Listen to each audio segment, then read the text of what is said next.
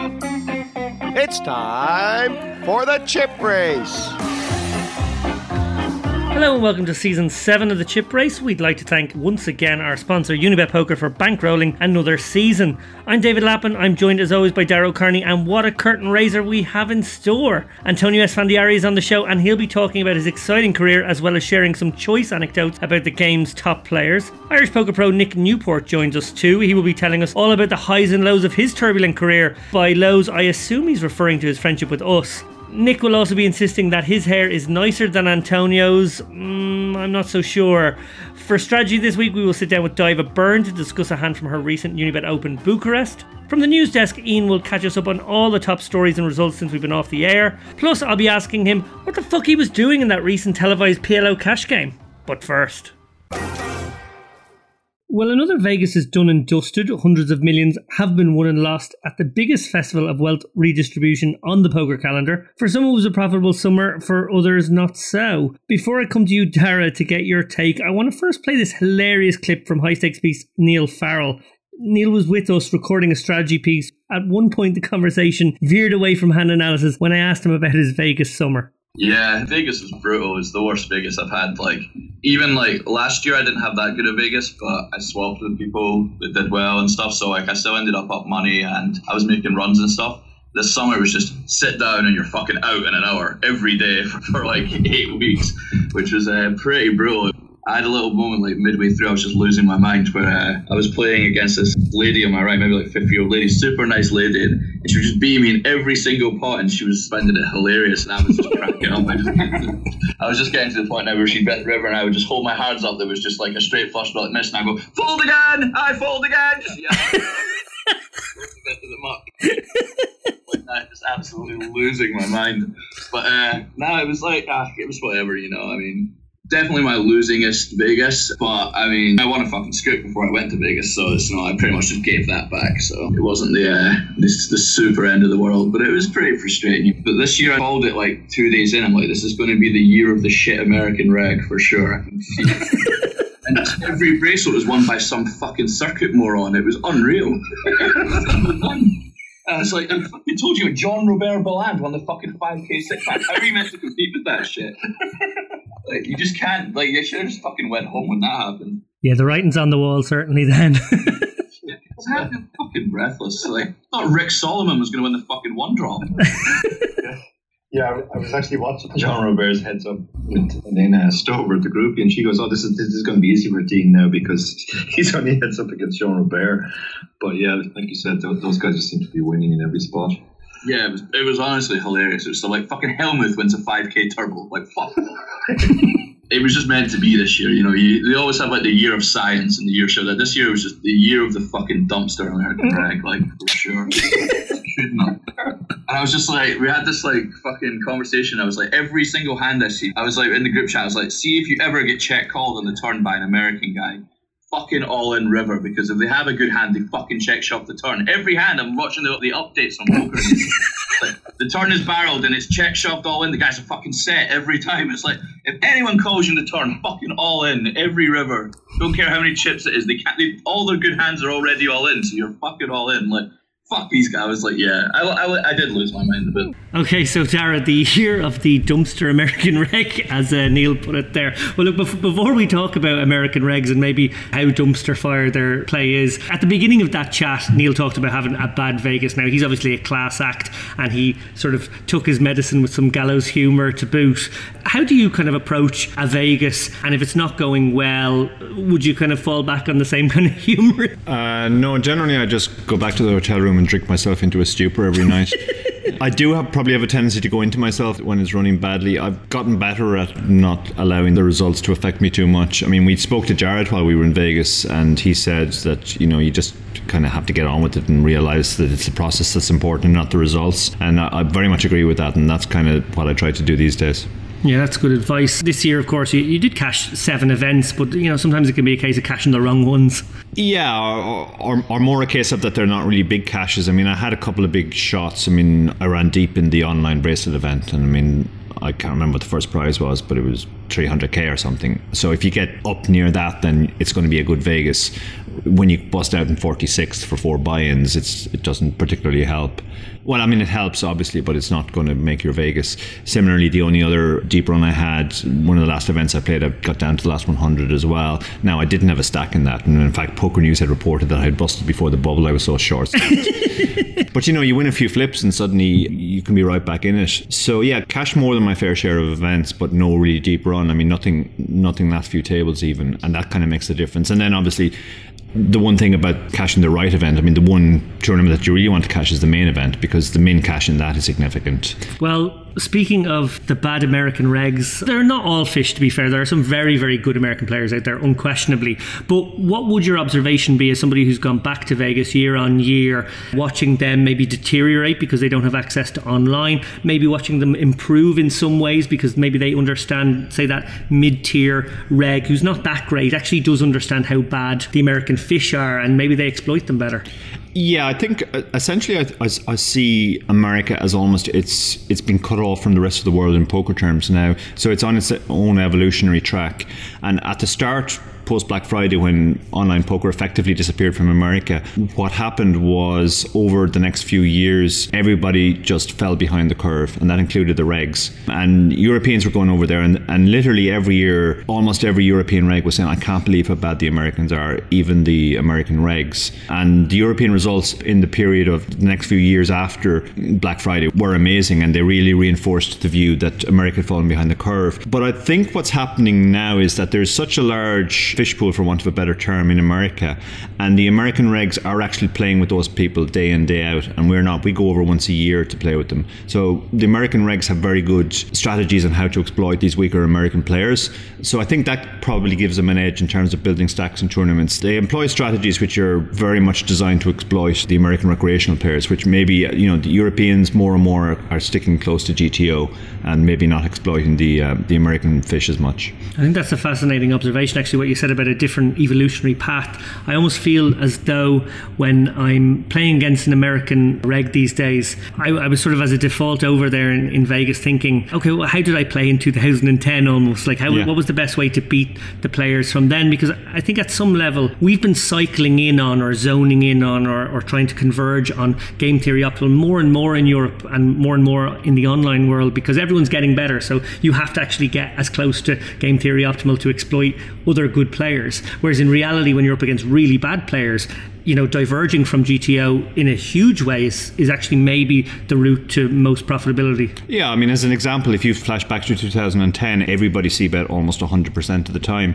They read it in Dan Harrington's book, when you're the pre-flop aggressor, throw out a bet and see what happens, and people overfolded to c-bets, so it was a profitable strategy. Over time, people realized, wait a minute, if you're c-betting 100% and you're only hitting 1/3 of flops, then if people should be playing back at you more, and people play back. So now the better European regs and even the better European recreational players know that you're not supposed to c-bet 100%. The American regs have gone on c-betting 100%, and it actually works because the American recreational players are still folding too much. So when we see these guys c-betting 100%, we think this is terrible, it's brainless poker, but actually they are exploiting the fish.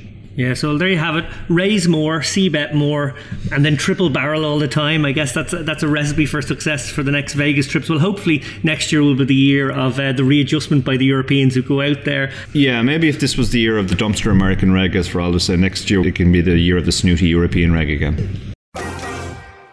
We're joined now by a former Irish Winterfest champion and fourth place finisher in the Estrellas Barcelona, the largest 1K ever held in Europe, with 1.5 million in online winnings and 750,000 in live winnings. He is currently 31st and rapidly climbing up the all-time Irish money list. He recently had a deep run in the WSOP main event. He is, of course, our good friend Nick Newport. Nick, welcome to the show. Thanks, Dave and Dara. Glad to be here. I didn't realise that I'd actually only made about just over $2 million in an 8-year poker career. That seems pretty crap. I'm sure there's been other cash game winnings hidden away in there as well, but we won't tell the taxman about them. Nick, I have to start with your hair. Strange way to start, I know, but I know. I knew this would happen. I knew it. I know you're very proud of your hair. In fact, when I told you that you were on the same episode as Antonio Esfandiari, the first thing you said to me was you would beat him in a hair off, whatever that is. Do you ever wonder how much better a player you would be today if you had put all those waxing and gelling and styling hours into your game? Yeah, I mean, this whole hair thing had started because of Dara Davey, really. First year we went to Vegas, and we were staying in the same hotel room, and more than a few mornings when we were getting ready to go play in the Rio, Dara would end up waiting like a few extra minutes. He was like, "What are you doing in the bathroom?" And I'm like, I'm just doing my hair. And he's like, "How long does it take to do your hair?" And yeah, it's kind of just cycles since then. But certainly if I'd have put as much time and effort into my poker game over the years as I had into my hair, I don't know, you could be getting a very different interview of me playing super high rollers and stuff, maybe. Yeah. Well, Nick, like me, you started your live poker career playing in the Fitz Casino in Dublin. Was that where you actually learned how to play, or were you playing online at the same time as well? How I first started playing poker was I started playing it in college. Myself and my friends would have like a €5 sit and go between about maybe 7, 8, 9, 10 of us once a week, and we just have a few beers. And that was my first introduction to Hold'em. And then, obviously, at the time, I was the worst player in the game as I was just learning the game, and I had loads of like little tells and stuff like that, which the guys loved to share with me. So then I found this, I can't remember what it was called. I found this site online that was like a free Hold'em game, and it was kind of, you start off with play money chips and you work your way up through levels. And I started practicing playing that a lot, and then progressed from there to playing in the Jackpot in Dublin. That was my first live experience. I remember going in after a night out. I just happened to see the sign said poker, and I just said I go in with €50 and into a 1-2 cash game and just see how it went. I think I ended up winning small. I think I won like 100 or 200, but to someone in second year of college, it was a good return for my first live venture, and I kind of just went from there. I just developed the bug like immediately. Yeah, a couple $100 when you're in college is certainly enough to catch the bug, I think. Well, I mentioned at the top your Winterfest win. That came in 2010, probably about a year before we first met. You were predominantly a cash player in those days, though, in the Fitz, like Dara said. I think I'm right in saying that you had 90% of yourself in that Winterfest result. What did this huge tournament result mean for your bankroll at the time? I mean, it increased by over 500%, I think. So that was different. It was an incredible experience time. Like, I was very young at the time. I think I was 20. I was 22. I was like a year out of college. I was only playing full time, maybe 6 months, just grinding 1-2-5 cash in the Fitz. And I've been doing quite well the past 4 or 5 months. And then I remember actually saying to guys in the Fitz like that week, I was like, "You're all playing for second this week, guys. I'm definitely winning this tournament." I just like had to, that's just stupid young live feeling you get when you're that age. You just think you're just going to just crush everyone when you're doing well in 1-2 cash. And but yeah, it did actually come to fruition. And it definitely didn't change me too much at the time. I probably continued to like play as much as normal. Maybe struggle with motivation a little bit for the first maybe month or two. Then after that, I just settled into a pattern of just going back in and just grinding like every night. And then obviously transitioning to playing online more as well after that.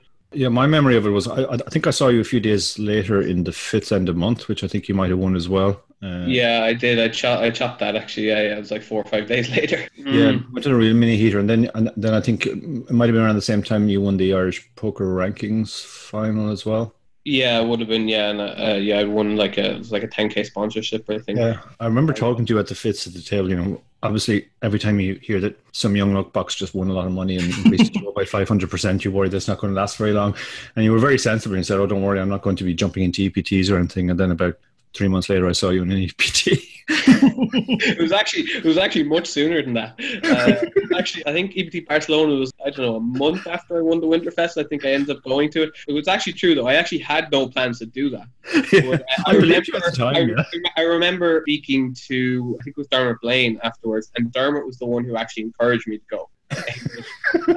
I can't remember like what he told me at the time, but he just said, "Look, just go and take a shot, sell some action, and just see how it goes." And after playing the first one, I actually found that I was at a higher level than maybe I thought, probably just because of, I think it was one of the first times I played with like really, really strong competition, like where I had 4 or 5 really good guys at my table, guys who were better than me or guys who were as good as me. Yeah, from what I remember too, your EPT career got off to a fairly auspicious start. I think you might have bubbled the first two. Yeah, pretty much. Yeah, the Barcelona one, I think I was like maybe 4 off, and then Berlin, I think a few months later, I was maybe 2 or 3 off as well. You were 3 off, yeah. I was actually at the table, but that's right, you were. Yeah, the bubble went next time. Yeah, that was pretty sick that time. Something that never applied to me, but something I've seen a lot of, and I know it's tough for a lot of young players, is families and friends not supporting their decision to pursue poker as a profession. A big result like the one you had often helps them to understand, or at least legitimize the decision in some way. A lot of our guests say that, like, when I got my first big result, then my family were on board. I also know you were very generous to family after the win. Do you feel like this helped them to understand your life choice? It definitely did make a difference, for sure. Definitely the first kind of, even when I kind of kept poker a secret, even when I was playing in college, specifically from my mother, because I knew she wouldn't really approve of it. But eventually she found out that I was playing here and there. But then when I actually went to do it professionally, I think I remember at the time my parents were quite close to retirement. And because I had taken up poker, I think they decided to keep the business open a little longer, just in case, just in case they needed to bail me out of a hole. But winning the Winterfest definitely did make a difference. My mother definitely kind of calmed down for maybe a year, 18 months, maybe 2 years, and certainly then after my first trip to Vegas went well, that kind of helped as well. I don't know, maybe say within 18 months, 2 years of that score, my mother would occasionally come to me with, I saw this job advertised in the paper, or I see the army are recruiting. And I was like, so ma'am, you would rather me go to a peacekeeping mission somewhere like Lebanon or something and get killed rather than have me playing poker? I suppose that would be easier conversation for you to have with our neighbours about what Yeah, sure, what mammy wouldn't want that? Exactly. Well, Nick, through the early part of this decade, you moved from being predominantly a live cash player to becoming predominantly an online tournament grinder. What motivated that change, and how easy was the transition? What motivated it, I think, was just I felt like I'd hit a brick wall playing live. I realised, I don't know, maybe over a year, 18 months after the Winterfest score, that I'd kind of fallen behind. And I felt like there were a lot more guys around me now who were as good as me, if not better than me. So I felt like to get better, I need to be playing online more regularly. And that was kind of what motivated it. And how easy was the transition, I guess, particularly in the early months? There was definitely a lot of adapting to do. From going to predominantly playing live cash to playing online tourneys was a big difference. There was definitely a step up in competition as well. I was online again, playing with a lot of regs who were better than me, guys who were as good as me, guys that had a lot less leaks that I had because I came from a live background. So I think it probably took at least 6 to 9 months before I was at a level where I felt like I was competing with those regs. As many of our listeners know, Jason Tompkins, Dara, David, and I did some staking for a number of years, and we called that collective The Firm, and we branded ourselves as a sort of a conscientious stable that put the emphasis on coaching, good game selection, and supportive infrastructure. Most of the players we staked did very well through this period, which means that some people actually refer to us as a cartel, which of these statements is more true? I would more describe it as a creepy family. I think I've described that in the past. It was like, so you are the daddy of the... Oh, here it comes. Oh, yeah. Let him finish, David. I know I've said this bit before, but a lot of your listeners might not have heard this. Lappin, I always referred to as the creepy uncle of the group. My recent dance moves do nothing to... You haven't really done much to tarnish that image. Definitely helped it grow. Well, look, when I asked you ahead of this interview if there was anything you wanted to talk about specifically, you said, and I quote, "I suppose it's a good time to talk about the real truth about how I managed to escape the clutches of the evil firm." So... I think really it was just a case of me getting a very large bankroll together. It was actually, I remember after I got the 4th place in the Australis, and I think one of the first things I remember Dara saying to me was, "Are you going to go out on your own now?" And I was like, I felt like I needed a bit more time under the umbrella. I'd learned so much from being in the firm. I think a real kind of lessons for poker that I really needed: game selection and better bankroll management. I think my bankroll management was decent in my early days, but definitely could have been improved upon a lot. And I think I learned to do better. under that umbrella. But I felt like at the time I just needed, I liked having that support system. And I wasn't sure, because it'd been about 3 or 4 years, I think, since I was out on my own. And I wasn't sure how well I would adapt to going back out on my own. Because I remember when I first came to apply to you guys, I've been on downswing for about 12 months or more between online and live. I wasn't doing well. Like I said, I'd fallen quite far behind, I think, the curve at the time. And I was kind of concerned, I suppose, that maybe that would happen again. But I think one key thing I learned from you guys was a work ethic, was to put in a lot of time playing, put in time studying. And I think that was what I came to realize over the months afterwards, is that I had the tools I needed to go out on my own again. Yeah, it's interesting you say that. We had a number of players who actually struggled with that. I remember after your big result in Barcelona, we were having a chat about you, and Dara said, I think Nick actually might want to stay. And one of us, I can't remember, said, well, like, that's kind of ludicrous. He's got more money than 2 of his 3 backers now. So that was me. And I wasn't referring to you, Dara. But yeah, 2016 was an incredible year for you, because my memory of it, at least, is you started the year, you've been on a downswing for maybe at least 18 months. And it seemed like an almost bottomless pit. But then in 2016, you totally turned around. You made 6 figures online. You were 4th in Barcelona for 200K on the final table that included former guests Dan Wilson and Chris Moorman. In fact, I don't think any Irish player made more money that year, certainly not in tournament poker anyway, which, coming off the back of some lean years, that was really impressive. What do you think happened to provoke the exceptional turnaround?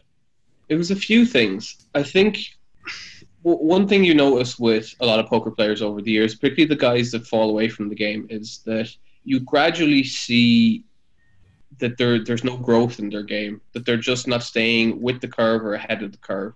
I think that was a problem with me for that time. I don't think I was improving fast enough.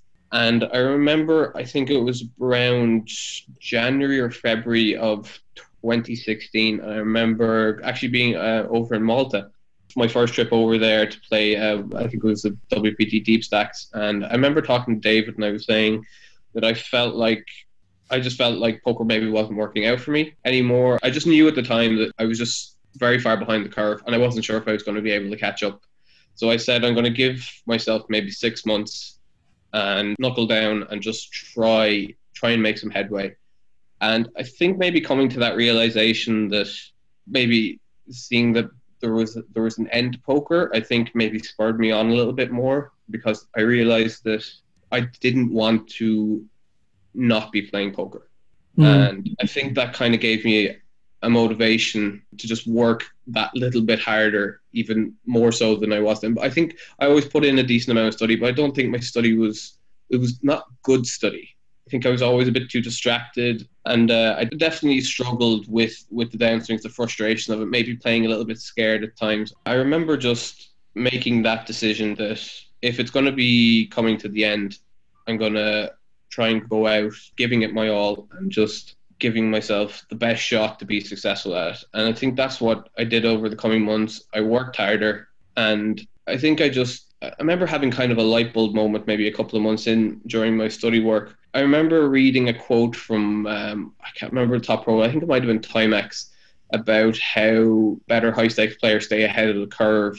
And I remember thinking, I've always been trying to catch up, but what I really need to do is move ahead. So I started analysing what regs were doing in a lot of spots and just finding areas that I could counter and exploit them. And I think what you saw then in the coming months was the fruits of that. That's really well put, Nick. Yeah. I think a combination of, as you say there, the sort of humility of recognising where you are, maybe seeing the abyss of like, oh no, poker could be over, I mightn't make it anymore, and that kind of being a motivator. I can't imagine you speaking to it better, and I'm sure it speaks to so many other players who have maybe been in that same spot but maybe not reacted the way you did. Credit to you. I'd seen it so many times, and I didn't want that to be me. And if there was anything I could do to not become one of those players who at one time was successful but then just fell away from the game because they weren't good enough, I wanted to make a good go at reaching the level that I felt like that I can continue doing this for a living. Because at the end of the day, I absolutely love this game. I always have. And I'm not sure what I'd be doing without poker. I still don't even know what I'd do in the future without it. But as long as I'm playing it, I'm going to put in the work and the effort, again, because I'm really passionate about it. Well, you did eventually leave us, as much as maybe you showed reluctance, I guess, as you described us as a sort of a strange family. It's hard to fly the nest always. Dara Davy, I know, was very sad to see you go. Unfortunately, though, he expressed that emotion in a rather horrible way after you won the Siege of Malta after Barcelona. Can you tell us what he did? Yeah, after I'd won the Siege of Malta, I was staying with Dara and Sandra that week, and I got a very large oversized trophy for winning that tournament in Malta. And I asked Dara would he post it over to me, because I felt like I might not be allowed bringing it on the plane because, you know, it had a lot of sharp points and might be considered a dangerous weapon. And it was the same time that I kind of expressed that I was going to be finally leaving the weird family. And then maybe a week later, the trophy arrives at my front door, and I open it to see that it's broken into about 10 pieces. And Dara claims to this day, it's like, oh, like we packed that really, really tightly. I swear, like, obviously they must have opened the box. No, I believe he packed it really tightly, but after he'd already smashed it. Yeah, that's probably a more likely story. Yeah. He broke my heart. Now I'm going to break his trophy. That seems fair. Well, Nick, you actually lived briefly with me for a while when you were between houses. After you moved into a grindhouse with Cathal Shine and Derek Wall, Cathal is somebody I would call the silent assassin of Irish poker. He's been one of the most successful online players for 10 years, very much below the radar, even though he's come second in a WSOP event and he won the European Deep Stack. How much of your continued success would you put down to having lived in a grindhouse with those guys? It definitely plays a part in it for sure. Specifically with Cathal, I've always had trouble with kind of tilt control a little bit. Not so much tilt control, but maybe just becoming a little bit too frustrated while I'm playing. And Cathal is just always calm. He's like a robot. It's like when he's playing, he just doesn't feel anything. And it was quite a contrast between having him in the house and having Derek, because Derek is the exact opposite of that. He's not like when the stories I've heard from Mongoose of when he used to live with Lappin. Here, there's no need to be bringing that up now. Yeah, Derek is the Lappin of that group, I think. Yeah, for sure. But yeah, Cathal, I don't know, I struggle to explain Cathal Shine to people. Things seem to work for him, but he's tremendously talented. He's been playing poker a few years longer than me, and he's consistently won year in, year out. And I think what I saw from living with him is just, I think a lot of it is down to his mentality, and that's something I definitely picked up from him. I try to be more calm and unaffected by what's happening in a session. And yeah, I think that's one of the key things I picked up from him. Well, David mentioned your deep round in Vegas. On top of the World Series in the Rio, you also had a last two table finish in a Venetian Deep Stack. When you do Vegas in the summer, how Rio-centric are you, or how important do you think it is to chase the value elsewhere? I think it's important to chase the value elsewhere. I think you can find a nice balance. When I was looking at the schedule around April time, there's just so much to play every day at any buy-in level, from say maybe like $300 or $400 up to $2K, which is kind of what I was looking at.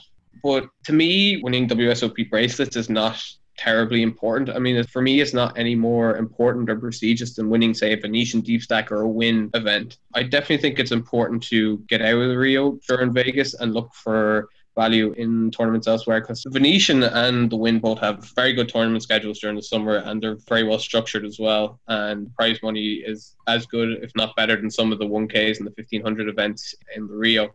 And plus, I feel like I've noticed over the years being in Vegas that guys that spend too much time in the Rio tend to go a little crazy.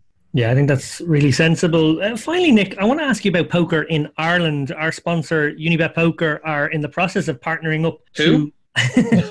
Unibet Poker are in the process of partnering up to have some events in Dublin and maybe elsewhere in the country. On one side, I feel like the game is contracting worldwide, and I don't really see a generation of players coming up behind you in Ireland. I guess, there's a cluster of guys in their late 20s, and then there's not too many guys in their early 20s. On the other side, however, I feel like we all made our careers in this game through a global recession, one that particularly impacted Ireland, of course. What's your take on the state of Irish poker and its future? With regards to the state of Irish poker right now, I think it's kind of found a happy medium. I feel like it's appealing to the recreational players who don't want to play a lot of 500 and 1K events, which we would have had on the schedule maybe 4 or 5 years ago, but still want to play for big money.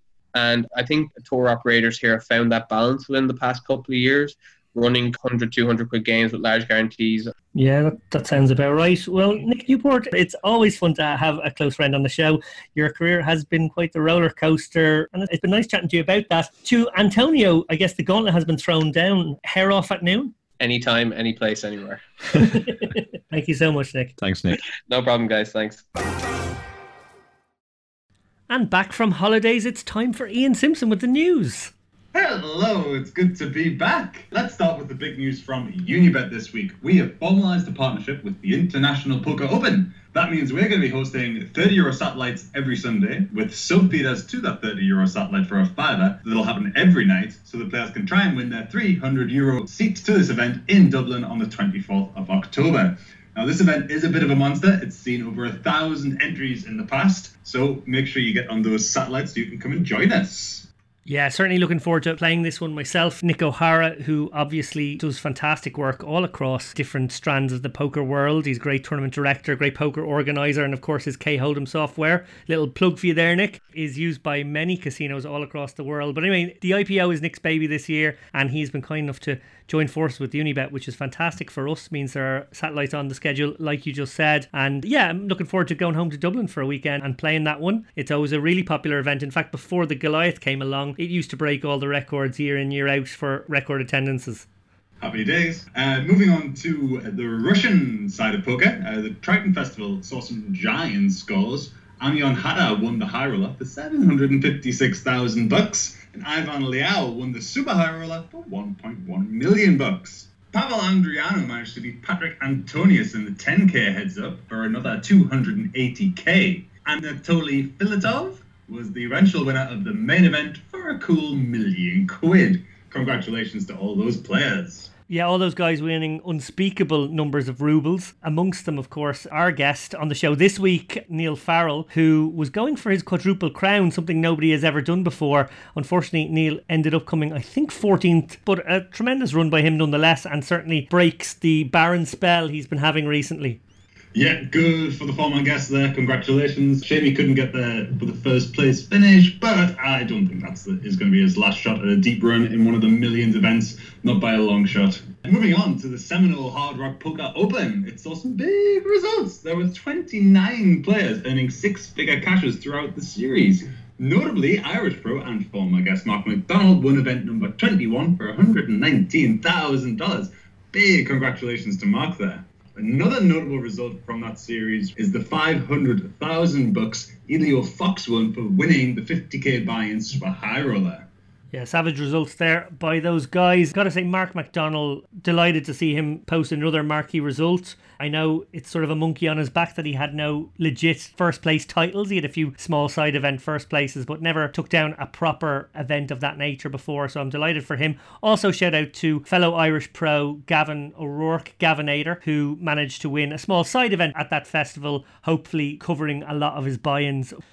Happy days. Last thing to mention is the Brighton UK tour is coming up with satellites running on Unibet, of course. Day 1A of the Unibet UK tour in Brighton will be on the 28th of September. That starts at 5 p.m. A nice start time if you have work to worry about, so you can lay reg if you need to, so you can still get into the action. Day 1B is on the Saturday at 3 p.m. That'll be on the 29th of September, so make sure you can attend that one. Yeah, another Unibet event on this weekend is the DSO in Goujon-Mestre, just outside the lovely town of Bordeaux. Alex Henry will be bringing his phenomenal tour to that little town, a little hotspot for poker in the south of France. And of course, Alex is going to then bring his DSO to Malta for some poker in September. So looking forward to those. We have to mention the Mega Stacks as well, though, Ian. Oh, yes, very important. That was a phenomenal effort by those players who made the final table, wasn't it? It was indeed, yeah. Congratulations to the winner, obviously. Yeah, the winner did particularly well. He or she was superb. I think they really they played good poker and they ran well. Should we stop bullshitting? Should we come clean? I think probably people have pretty much realised we are recording this before the event has reached its denouement. Actually, before I let you go, Ian, I just have to ask you one question. You were on holidays last week. We missed you. Dara Davey subbed in. You went to the Cash Game Festival in the lovely sunny beach. Now, I say lovely with maybe an ounce of salt. How did you enjoy that experience? It was really mixed. Remember, these are our partners at Unibet now, Cash Game Festival. They go to lots of lovely places and Sunny Beach. Yeah. Lots of people love Sunny Beach. That's where they go, because loads of the players love it. It's just me and you who are fucking snobs who don't like it. In all fairness, it's sunny and there's cheap beer, so that's great. The only reason I wasn't totally comfortable is because I had bad experience with the food. Okay, nobody on this show needs to know about your guts. Why don't you tell them about how you got on the poker tables? That's actually a more grim story. Okay, we go back to the gut story then if this is too unpleasant. But in all seriousness, the Cash Game Festival was so much fun, despite the fact that I did my bollocks at the cash tables. I had an absolute blast. They organise a really slick event. There's loads of action going on, and they're really generous with the extra giveaways, which was actually kind of to my downfall, because they give a €1,500 package to the next festival to whoever wins the most big blinds on the feature table throughout the weekend. You punted pretty hard for that. The last session was fucking PLO, and no one had that big of a lead. So we ended up playing a 5k pot that I got riveted in. So that was fun. Congratulations to Kevin Malone, by the way, because he was the beneficiary of that 5k pot, which included the 1,500 package. But yeah, in all seriousness, I can't wait to go to another one of these cash game festivals. Hopefully somewhere where the food doesn't disagree with me, though. Okie dokie, well, we will see you next week. Thanks very much. Take care, dude. For our strategy segment this week, well, before we talk about the hand specifically, we have in the booth Daiva Byrne. Daiva, welcome back to the Chip Race. We haven't spoken to you in a little while.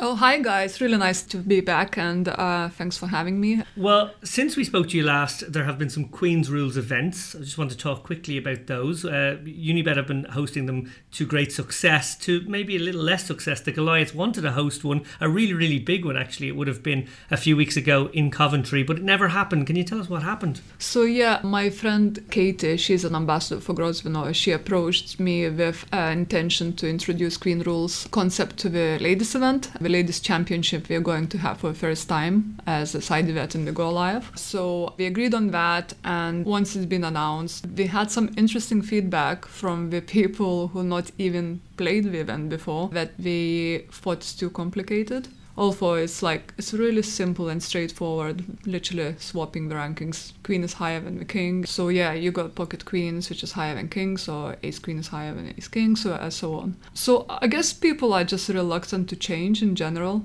When we're used to something, we kind of, I would say, not too open-minded to new initiatives maybe. Sure. So it was a little bit of a challenge, lots of arguments going on online and lots of comments. Yeah, just people, boycotting, saying we're not coming and not playing because, it was announced, perhaps a little bit too late, but, it's not always possible to announce those things far in advance because of all the corporate, decisions and dynamics. So I think the saddest thing for me was to see that people having a go at my friend Katie, who was promoting the event, but... Yeah.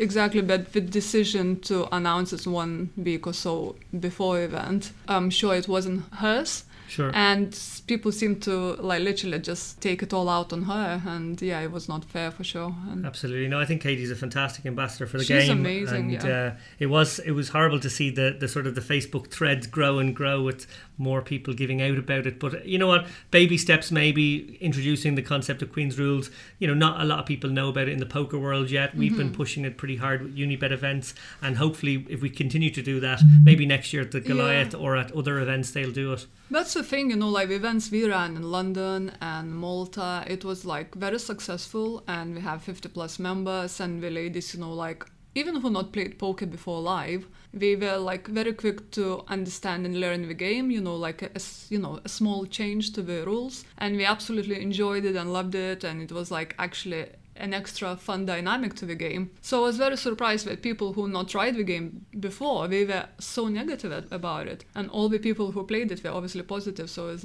2 groups of people, but obviously, like you said, more people who not tried the game. So I guess my mission is going forward to try and change the perspective on this.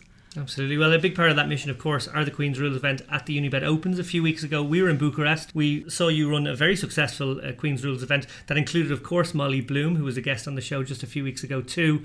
At that Unibet Open event, that brings us to the strategy piece finally. You did have a very interesting hand midway through, I think, day one. Would you talk us through that hand? Sure. So I think we are playing 70 big blinds deep, and it's a full table of 9 people. The guy in the cutoff who's been opening a lot, and he's definitely on a more aggressive blue side, and I free bet him a few times with... Nice, put manners on him. Yeah. I free bet him a few times, I think like 3 times, and he always folded to me. So I look down now, I'm on the button just behind on his left.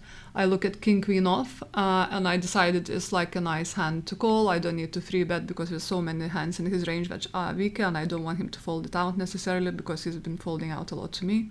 So I thought I can just peel in position and play it nicely post flop. So I call, and big blind comes along as well. So 3-way to the flop.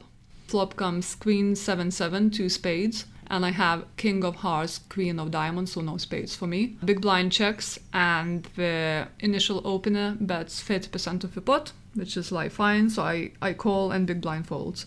Yeah, so far so good. I think it's very much a standard line pre-flop, although one caveat to that, and I want to bring Dara in now, is that Daiva mentioned there that she had a very aggressive opponent who was opening a lot of hands, so he's loose and he's aggressive, and she's put manners on him by 3-betting him a few times. I love that she switched gears in this hand. Another very strong holding, king queen offsuit obviously, but it's a hand that flops really well. You can really realise your equity in position here handily, and it might also just be a different way to skin this cat. You know, if you had maybe 3-bet him again, he could 4-bet you, and actually it wouldn't be a great hand to kind of have to call a 4-bet. You probably have to call it, but now it's a deeper pot. So I really like how you've switched it up with the pre-flop dynamics. Dara, how would you kind of sum that up? Yeah, king queen is one of those hands that you sometimes 3-bet and sometimes flat with. It works better as a 3-bet against tight ranges because it doesn't play great as a flat. If you 3-bet it against a tight range, you are blocking a lot of the stronger hands in the range, like ace king, ace queen, kings and queens, so you have a decent chance of getting a fold. If you just get called, you can start to rule out some of those hands from the range as well, and you kind of take control of the hand. So against a tight range it makes a very good 3-bet. Against a loose range it doesn't make such a good 3-bet because we can get 4-bet light. So if we get 4-bet and we always call, we could be in trouble if the 4-betting range has us crushed, which the value part of it will. If we get 4-bet and fold, we can be getting exploited if he's 4-betting stuff like ace 4 suited, etc. And to be honest, the 3-bet doesn't achieve the same as against a tighter range because anytime they'll fold, they had a worse hand than ours. Yeah. So all we're doing is that we're folding out the king 9s, the king 8s, the queen 9s, all those types of hands that we're actually in great shape against. So yeah, I definitely like the decision to flat pre-flop. Yeah, and then on the flop, I think pretty standard. Nice to see the big blind go away. Obviously, he has a decent amount of 7s in his range that could cause trouble. So once he's out of the equation, you're probably in station mode, I'm guessing. Although maybe depending on the run out, things can get more complicated. So how did that run out go? So the turn was 4 of spades. Okay, so another spade. So 3 spades now on board, and he checks. Okay. So I think I have both options. I could check behind to induce river bluffs, and also I could bet for value, like getting value from not many hands, but probably ace of spades most of the time, which he could be checking as a trap. Because I think if he had like mate flush or a queen, a decent kicker, he should be betting for protection and for value. So I guess, yeah, I'm getting paid by worse queens and ace of spades. I decided to check.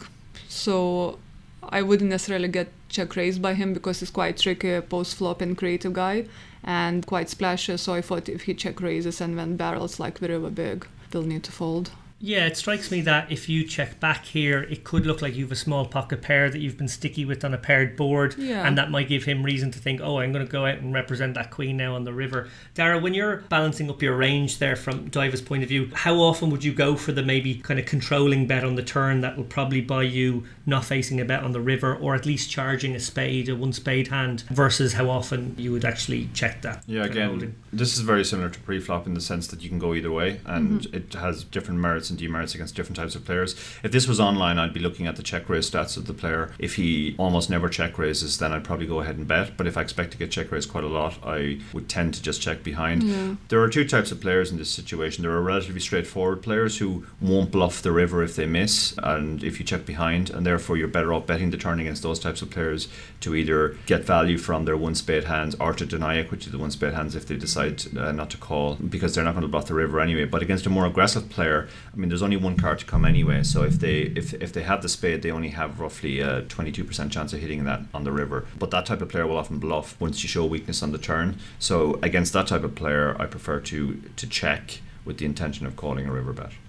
Okay, well, onto the river. Maybe you can take it from here, Daiva. Yeah, and the river is an interesting one. It was 3 of spades. Ugh. So, I mean, it's not the worst possible card, but also not the best. Because now backdoors such as 5-6 got there. But I wasn't too worried about it because I thought he would have continued on the turn with those hands for sure. There's no way he's ever checking a 5 high or, 6 high, 5-6. Obviously, I'm not loving the spade. But at the same time, again, I was thinking if he's got like a hand with one spade, which is not strong, he would bet the turn as well. So it's kind of like, yeah, it was an interesting card. Kind of like looking at it, you'd think, oh, it's a bad card. But when you like start logically thinking about it, it's actually not a bad card.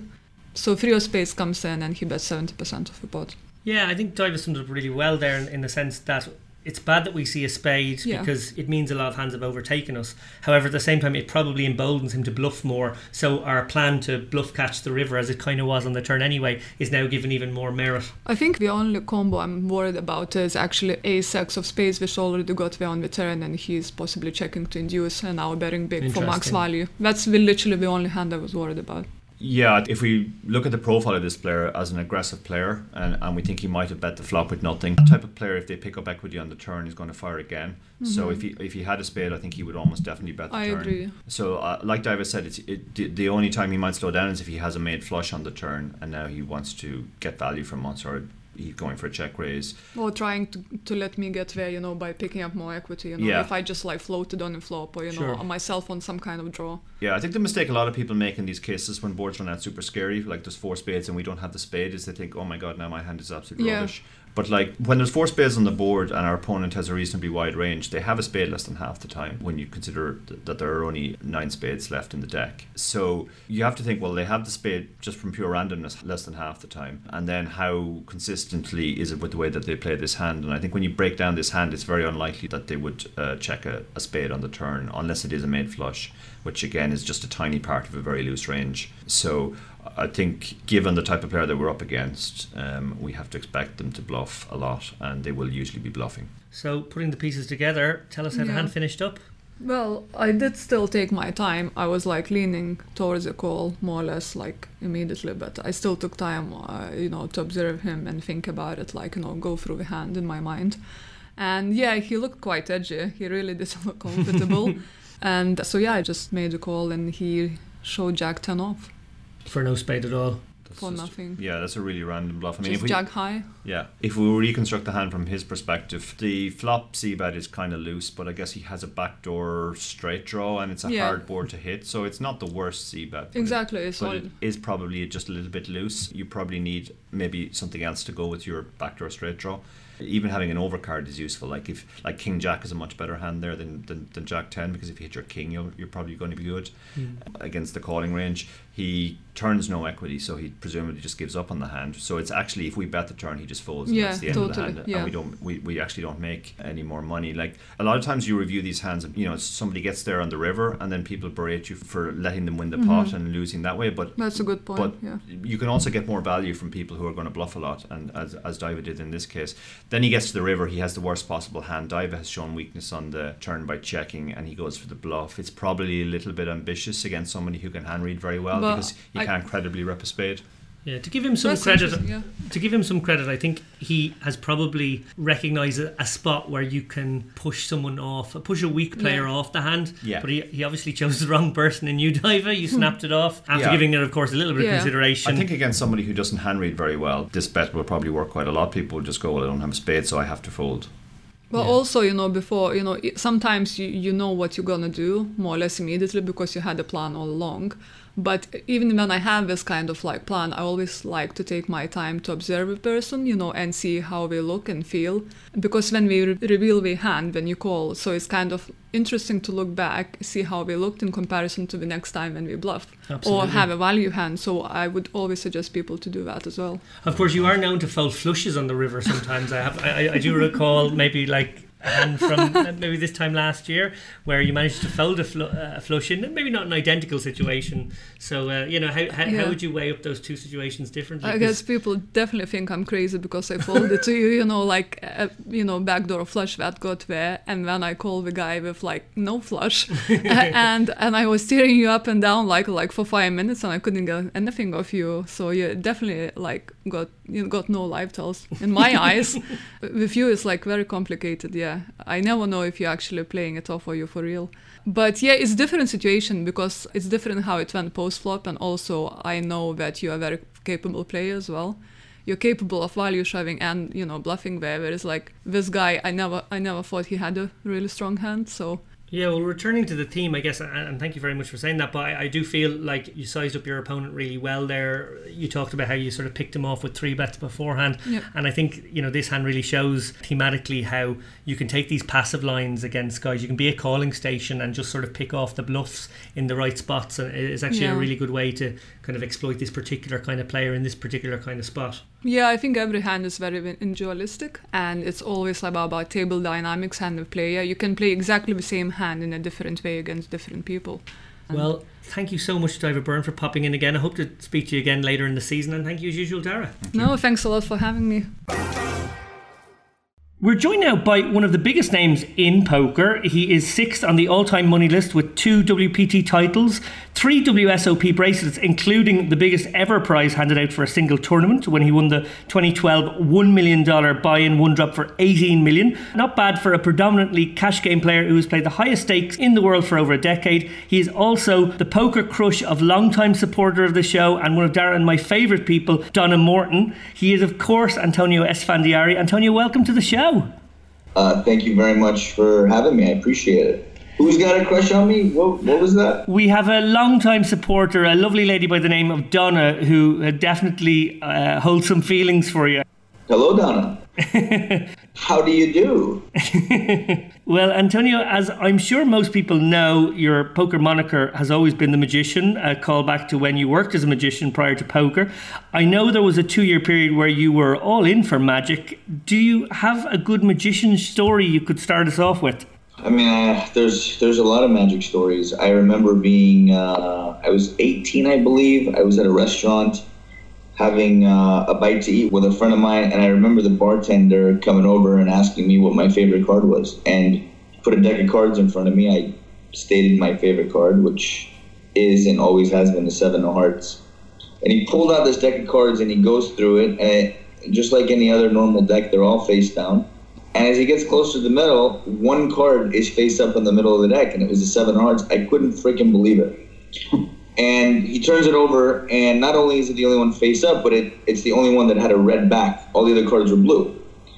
And so this obviously perplexed me. Being someone that was always fascinated by cards, even growing up as a kid, I begged him to tell me how he did it, and he wouldn't. I couldn't get the guy to crack.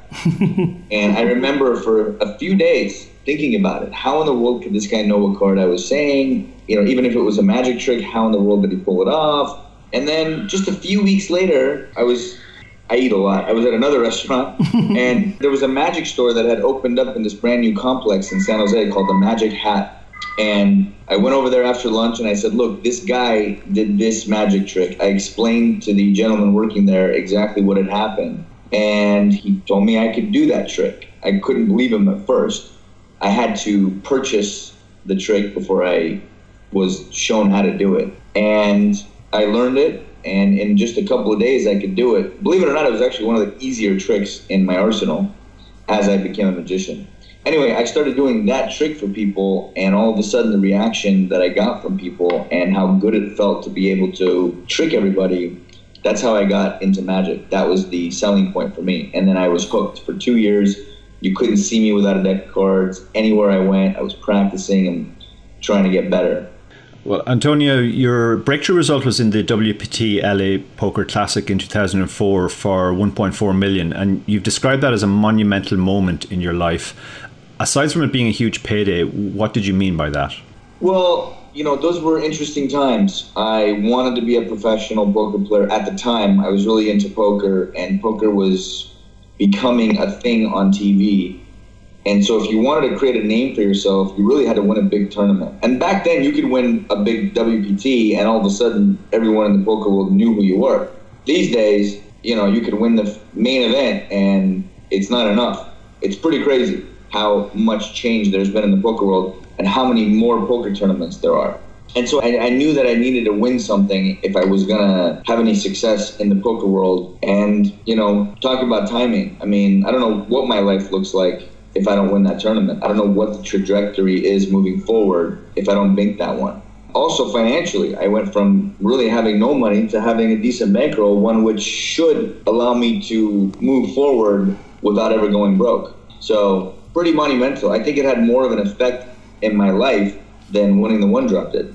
That's really interesting. I like the point you make there about the nature of poker now. You guys were all turned into superstars at the time. It was pretty cool. I hope you don't take this the wrong way, because I do mean it as a positive, but I've always thought of you as a bit of an old school hustler, even when you were like in your 20s, whether it was press up bets, creating the game lot and things, or generating any sort of side action, I guess, where you had an edge. It always seemed like you were a dab hand at work in the angles. Is this fair? And if so, where do you draw the line? It really depends on one's definition of the word hustler, right? Am I someone that's always trying to bet and get the best of it and make money? Yes. If that's what a hustler is, then for sure, by all means, call me a hustler. If someone is trying to mislead somebody and making a bet on something they already know without kind of putting all the information on the table, I think that's probably not acceptable. I think that my moral code for gambling is pretty high, and anyone that has ever done business with me or bet with me probably knows this. So it really just kind of depends on what your definition of the word hustler is. That's fair enough. Well, you took this side betting to the next level with your show Bet You with Phil Lack. Apart from the well-covered lunging bet with Bill Perkins and let's call it Bottlegate, were there any other bets that had unfortunate consequences, or you felt, if you'll pardon the phrase, took the piss? That was the lowest moment in my poker career. Extremely embarrassed by what happened, and obviously something I'd rather not, bring to life again. It was a very dark moment, believe it or not, in my life, and I think I scathed out of it okay, but while it was happening, it was very, very dark. You spun a pretty big positive out of it, I think it's fair to say. Yeah, I mean, it was the right thing to do. It was very embarrassing, and I thought about, my kid growing up and hearing that story, and it was just something that I can't believe I did. Looking back, I think about how in the world I could make such a bad decision, because I'm pretty good at making good decisions, especially when it comes to big ticket items. And that particular one has always haunted me. And I just can't believe I made such a stupid decision in an attempt to win a bet. I didn't really think about the bigger picture. So, I did what I could to clean it up as best as I could, and I thought it was only fair if I took that money and gave it to charity. So, well, fair play on that. Well, Dara mentioned Phil there. Phil was our guest on the show last year, and we actually neglected to ask him how poker's greatest bromance started. Would you mind telling us how you guys met? Yes, it was at the World Series of Poker back when it was at the Horseshoe, and this is when I was playing poker, but I was more of a magician than a poker player. I used to go around the Horseshoe and just do magic tricks for all the poker players. And every time I went by a table, they would stop me and ask me to do some magic. And it was kind of cool. And I remember going by a table and they asked me to do some magic. And so they kind of stopped playing and I started doing some tricks. And I remember Phil Locke was sitting behind Gus Hansen watching Gus play. And I noticed that Phil wasn't really watching the magic. He was focused in on my hands the entire time, trying to see what I do with my hands instead of enjoying the magic. So I actually cut it short, because I didn't really like that. As a magician, you don't want somebody just zoning in on your hands. You want someone that's enjoying the magic. So I cut it early and continued on moving around, whatnot. I don't know, about 20, 30 minutes later, there was another group of people that requested some magic, and so I started doing some magic for them. And all of a sudden, I see Phil Locke back in the little circle zoning in on my hand. I'm thinking to myself, who is this guy? And after the show was over, he came up to me, we started chatting, we went for a beer, and that night it was as if we had known each other for 30 years. I mean, it was just awesome. We had the best relationship, the best friendship. We hung out every single day, traveled to all the different poker tournaments. It was just such a special time. It was a really fun time. And that's basically how it started until he met Jennifer and left me. So, well, you're on record as calling Phil a donkey. I remember you giving him a really hard time when he was playing very passively against Dara. What do you really think of his play? Can I plead the fifth on that one? You know, I love Phil. He's really good at beating bad players, and somehow he still manages to beat really good players too. I don't know how he does it. Maybe there's a method to his madness that I can't figure out.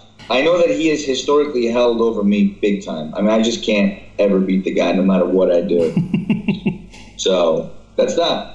Well, most players playing super high stakes, as you do, of course, are backed or substantially pieced out, I think is fair to say. Now, they might have the game to compete, but when you hear stories of guys having, I don't know, like 2, 3, 4% of themselves in these huge buy-ins, it does feel like it's making a bit of a mockery of it. I often feel like much of high-stakes poker is a bit smoke and mirrors in that sense.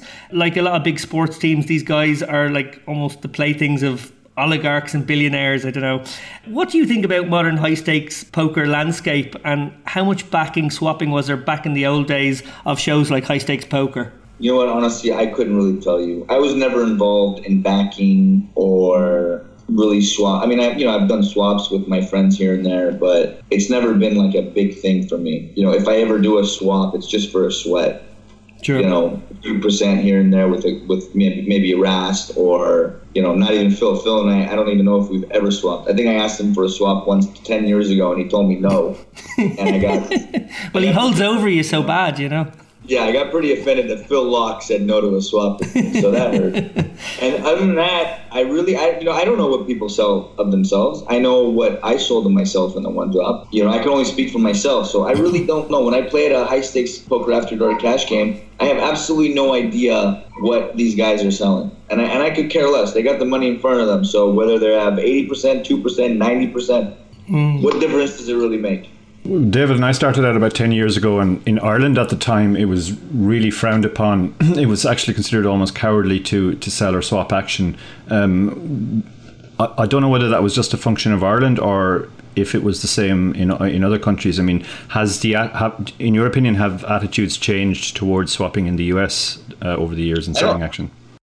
There's never really been an attitude towards selling pieces. I mean, a lot of players just can't afford to play in a really big game where they can lose $500,000. So they protect their bankroll by only putting up 40% or 30%. I don't really think there's anything wrong with that. I think it's probably good bankroll management.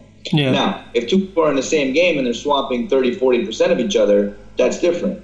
You know, then it becomes a situation where it could be unethical because it does affect the play. As long as if you swap with someone or you sell pieces, it doesn't affect the play with everyone else at the table. You know, I don't think there's anything wrong with that. Speaking of which, the recent chats about Christy Bicknell and her boyfriend, do you feel like, would you take the view, I guess a lot of pros came out saying, well, okay, it's okay for people to have these kinds of swaps, but they really should declare them to the rest of the table. Would that be a sort of position you think is right? I believe that if people are at the same table and somebody asks, you should be totally forthcoming and truthful about what swap there is. So, you know, in that scenario, if they were asked, hey, did you guys swap and what percent, when there's a lot of money at stake, I think that they should be forthcoming and say it. Now, I don't even know what happened. I just barely heard about it. Believe it or not, I don't know anything about the poker world. I'm not really in tune. I usually have someone that every month or so will give me some gossip about what's going on with the poker universe. I really don't follow up. You know, I have my kids. I just want to hang out with my kids and be with my family, so I could care less what's going on with the poker world. So, you know, I really don't know what happened in that situation. Were they asked, do you guys have a swap? And did they answer? What happened? I don't even know. Yeah, I think in that spot they did explain maybe three-handed that they did and offered the guy an ICM and he didn't want to take it. But then afterwards it seemed as though they soft played somewhat against one another. Well, I think they should be recognized for saying yes. They were honest, right? So that's pretty strong. I mean, I think that they have a moral obligation to be honest. So perhaps they shouldn't get credit for being honest. But kudos for saying that, yeah, they had a swap. And then offering an ICM swap is, I think, a pretty reasonable offer, right? Because, hey, look, this is my man or my lady, and we have a swap. And I think that what they did offering a swap is the right thing to do. Now, the guy decided to not take it, and this one hand comes up where, you know, I don't really know how the hand went down. I heard it was jacks, aces, and whatnot. I'd really have to see how the hand went down to see if I thought there was foul play. Sure. But I think their intent was always good by offering the ICM chop and also letting people know that they had a swap. So they had a good intent. Now, whether the hand played iffy or not, look, sometimes you get caught in that situation where, yeah, you don't want to soft play someone that you're dating, but at the same time, it's like you have some emotional attachment to their result as well because you care about this person, that it could, without them knowing, get in the way of how they play the hand. So I think the guy should have just taken ICM and just call it a day. I want to come back to some of your own recent tournament accomplishments, including your biggest, of course. You've cashed 5 of the last 10 WSOP main events, including a deep run in the one just gone. And you've also cashed 4 of the 7 one-drops, which is pretty remarkable, including, as I mentioned at the top, the 1 million one that you won for 18.3 million. One of the things I imagine is hard is staying motivated. You mentioned your family there, of course, and kids. After you've accomplished so much, how do you stay motivated? Well, I think that poker is extremely competitive, right? So it's not even about motivation. It's just you show up, everybody puts up their buy-in, and who doesn't want to continue to do well in whatever it is that they're doing? Nobody in golf or football or baseball or any other activity where there's a competition just says, oh, I've accomplished enough and that's it. It's never enough, right? We always want more, whether it's money or success or trophies. So I think it's just me being human. I want to win. Speaking of the World Series of Poker, you're one of the voices that's most strongly associated with, given that you do so much commentary on the final table. But it seems like every year when you do it, the haters come out in force. All the mid-stake ballers chiming in on Twitter to criticise your commentary, and also that of our former guest Phil Hellmuth. How do you react to the Twitter abuse? Do you think any of it is ever fair? And how do you respond to criticism in general? First of all, was there a big backlash this year? Because I didn't see it on my Twitter. So if they did it, they didn't put my... No, Phil got it all this year.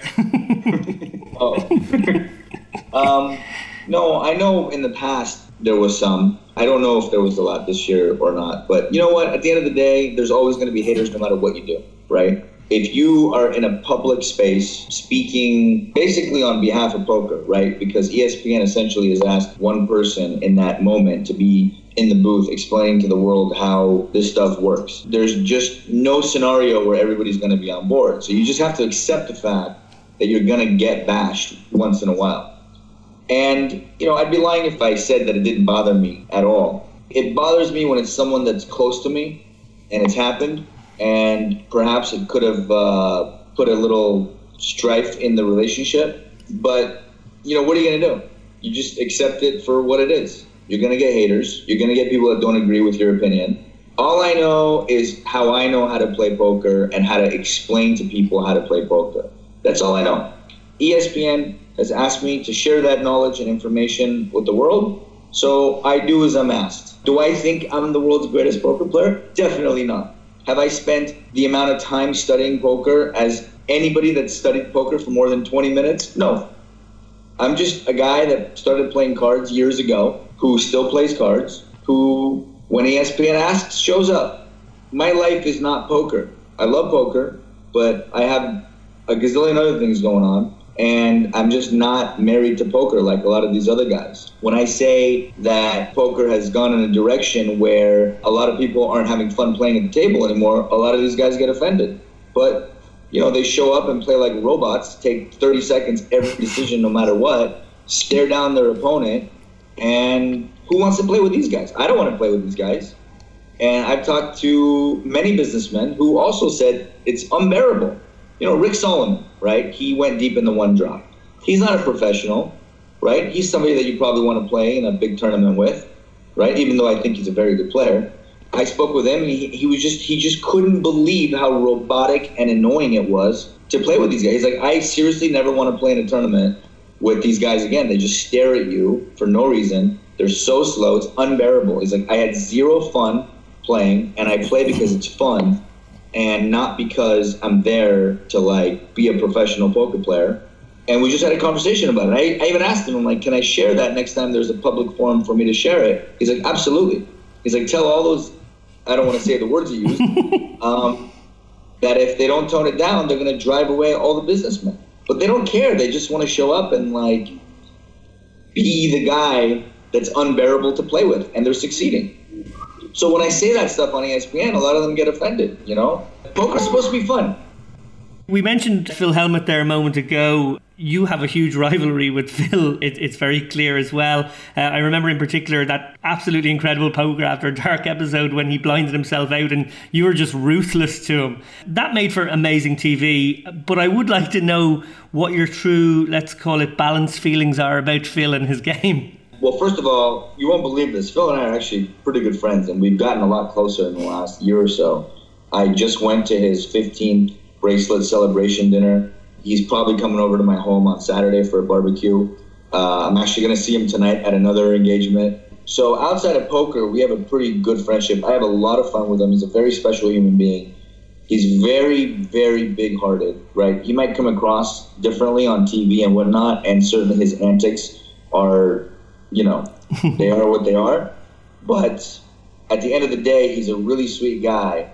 Big ego, but, you know, he wouldn't be where he is without his ego. So as much as we love to go after each other at a poker table, and trust me, I love when he's at my table because it's like the easiest pickings of all time.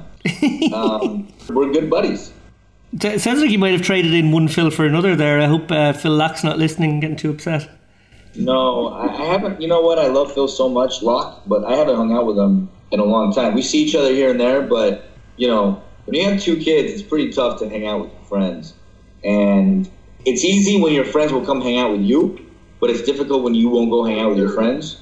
And I try and not leave my family unless it's a work affair. So a lot of my friends find themselves coming over to our home. And, you know, we're pretty good hosts. We have barbecues. We have people over all the time. So I get Phil over maybe 3 times a year. You once said on High Stakes Poker that you wished it could be High Stakes Poker every day. Do you still feel that way, or has family life made you switch focus? Wait, I said, what about High Stakes Poker? I wish I could play it every day? Yeah. When did I say that? You actually said it on High Stakes Poker. I love the show High Stakes Poker. It's just fun. It's so fun to play a big cash game and just know that everyone's going to see if you know what you're doing or if you're a ding-dong. So, I don't know, there's a thrill behind that. Do I wish I could play every day? No, of course not. I just want to be with my kids and the fam as much as I can. Family life is so good. You don't know it until you have it. You know what I mean? It's something I always wanted, even back in my party days. I knew that someday I would end up here. And then when you get there, it's just so special. You know, I try and not talk about it too much to people that don't have kids because I don't want to make them feel bad in any way. But I just hope that everybody that wants to have children gets to experience that level of love, because you really don't know how much your parents love you until you have kids. I mean, the love I have for my 2 boys is like astronomical. There's nothing I wouldn't do for them. And I don't want to miss anything. I want to see as much as I can. I want to spend as much time with them as I can. So that's kind of where I'm at. Well, that's a pretty cool attitude. Okay, to finish, we mentioned at the top your poker moniker, The Magician. Nicknames aren't as much of a thing now in poker, but to be fair, they were a great way of marketing the characters in the game back when you started out. I'm going to name a few modern poker players who don't have nicknames, or at least none that I know of.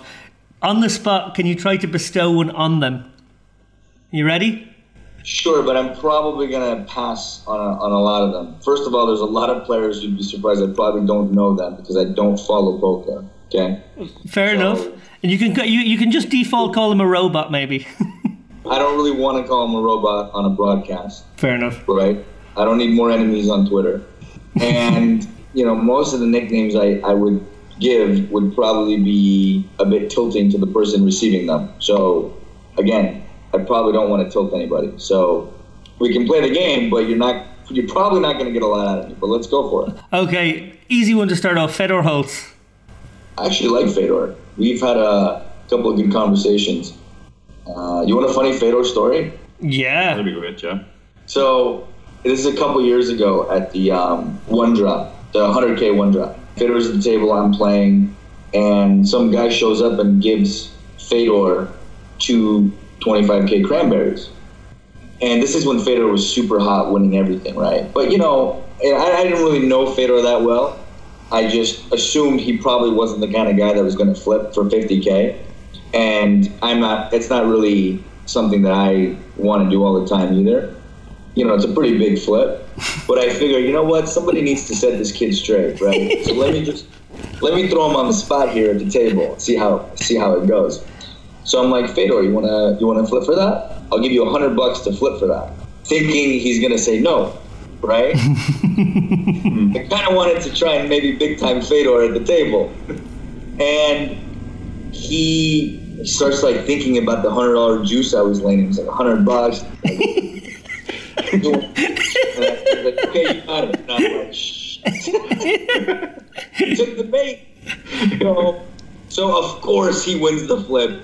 And now, you know, not only do I lose 50, I'm so tilted because the kid completely owned me. It was so beautiful. I always tell the story about how Fedor really stepped up and kind of bitch slapped me, as I properly deserve. So kudos to Fedor. Fantastic stuff. Well, look, I'll do a quick rundown of a few of these other guys. If you want to throw a story in instead, that works as well. Doug Polk. Jason's lover. Okay. I don't know. Phil I'll tell you a really funny story. So, again, I don't know anything in the poker world, right? But as I get moved to a table with Jason and Doug, I get a text message from someone that feeds me gossip and says, you probably don't know this, but Jason and Doug, this is what happened. And they're telling me about the time that Doug had him as a kind of a fish on a sticker on the computer or whatever. While Jason was playing, Doug was broadcasting and had him... Yeah, bad reg or whatever. And so, of course, I can't help myself. I have to bring it up to them. And I bring it up to the table and I start discussing, you know, that incident and ask Jason if Doug had perhaps apologized. And I basically bring it to fruition and try and have this whole conversation with both of them. And I remember Daniel being at the other table just laughing his ass off that I was putting these guys on the spot, because it was a bit uncomfortable for them, you know? But I just couldn't help myself. It was such a good opportunity. Okay, Phil Galfond. Phil Galfond. I like Phil a lot. He's one of the more, how do I describe him? He's a good dude. You know, he's super good, but he's not like a robotic, annoying player. He's a bright guy. He'll banter with you if you want. I took him out to a nightclub about 10 years ago. The guy never went out. And I remember I was with Tom Dwan. And I'm like, I'm getting Phil Galfond to go out tonight. He's like, you have no chance. And I got him to go out, and he was out late drinking, and it was awesome. That was one time in Vegas about 10 years ago. Nickname? I don't really have a nickname for Galfond. Just legend. Joe Ingram. Joe Ingram, I like him. I was on a show where we did some filming for Poker Go, and he was great to work with. He's a really fun guy. I don't know him that well, but I like him. Is this the show where you were pole dancing? I think I might have watched this. Yes, this is the show where I was. Only got a couple left. Scott Seaver. Scott Seaver. Well, he's the one that went after me pretty hard on Twitter. So, you know, I wasn't too thrilled about that. But he did apologize, and I accepted his apology. No nickname. We've been to Burning Man together. I'll just leave it there. Fair enough. Okay, and last but certainly not least, right now anyway, Justin Bonomo. I'll just say Horseshoe. Horseshoe, yeah. That's pretty apt right now. Well, Antonio Esfandiari, it has been an absolute pleasure chatting with you today. Thank you so much for coming on the show. Thanks for having me, guys. It was fun. Thank you. Well, in honour of Antonio, we're going to end the show with some magic, playing us out this week from their 1968 album, The Second. This is the great Steppenwolf with Magic Carpet Ride.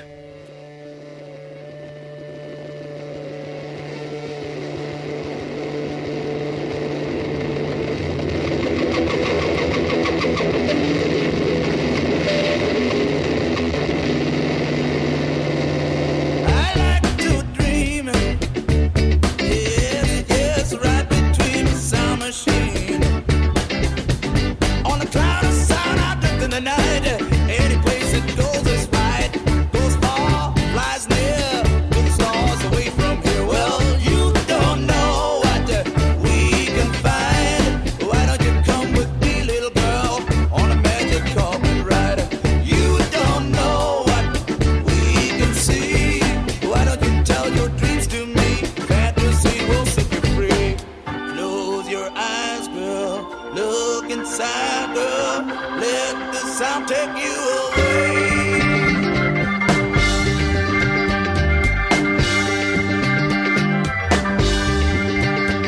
Last night I owned a letting slam, and so I wish that I could stay. Before the thing could answer me, well, someone came and took the lamp away.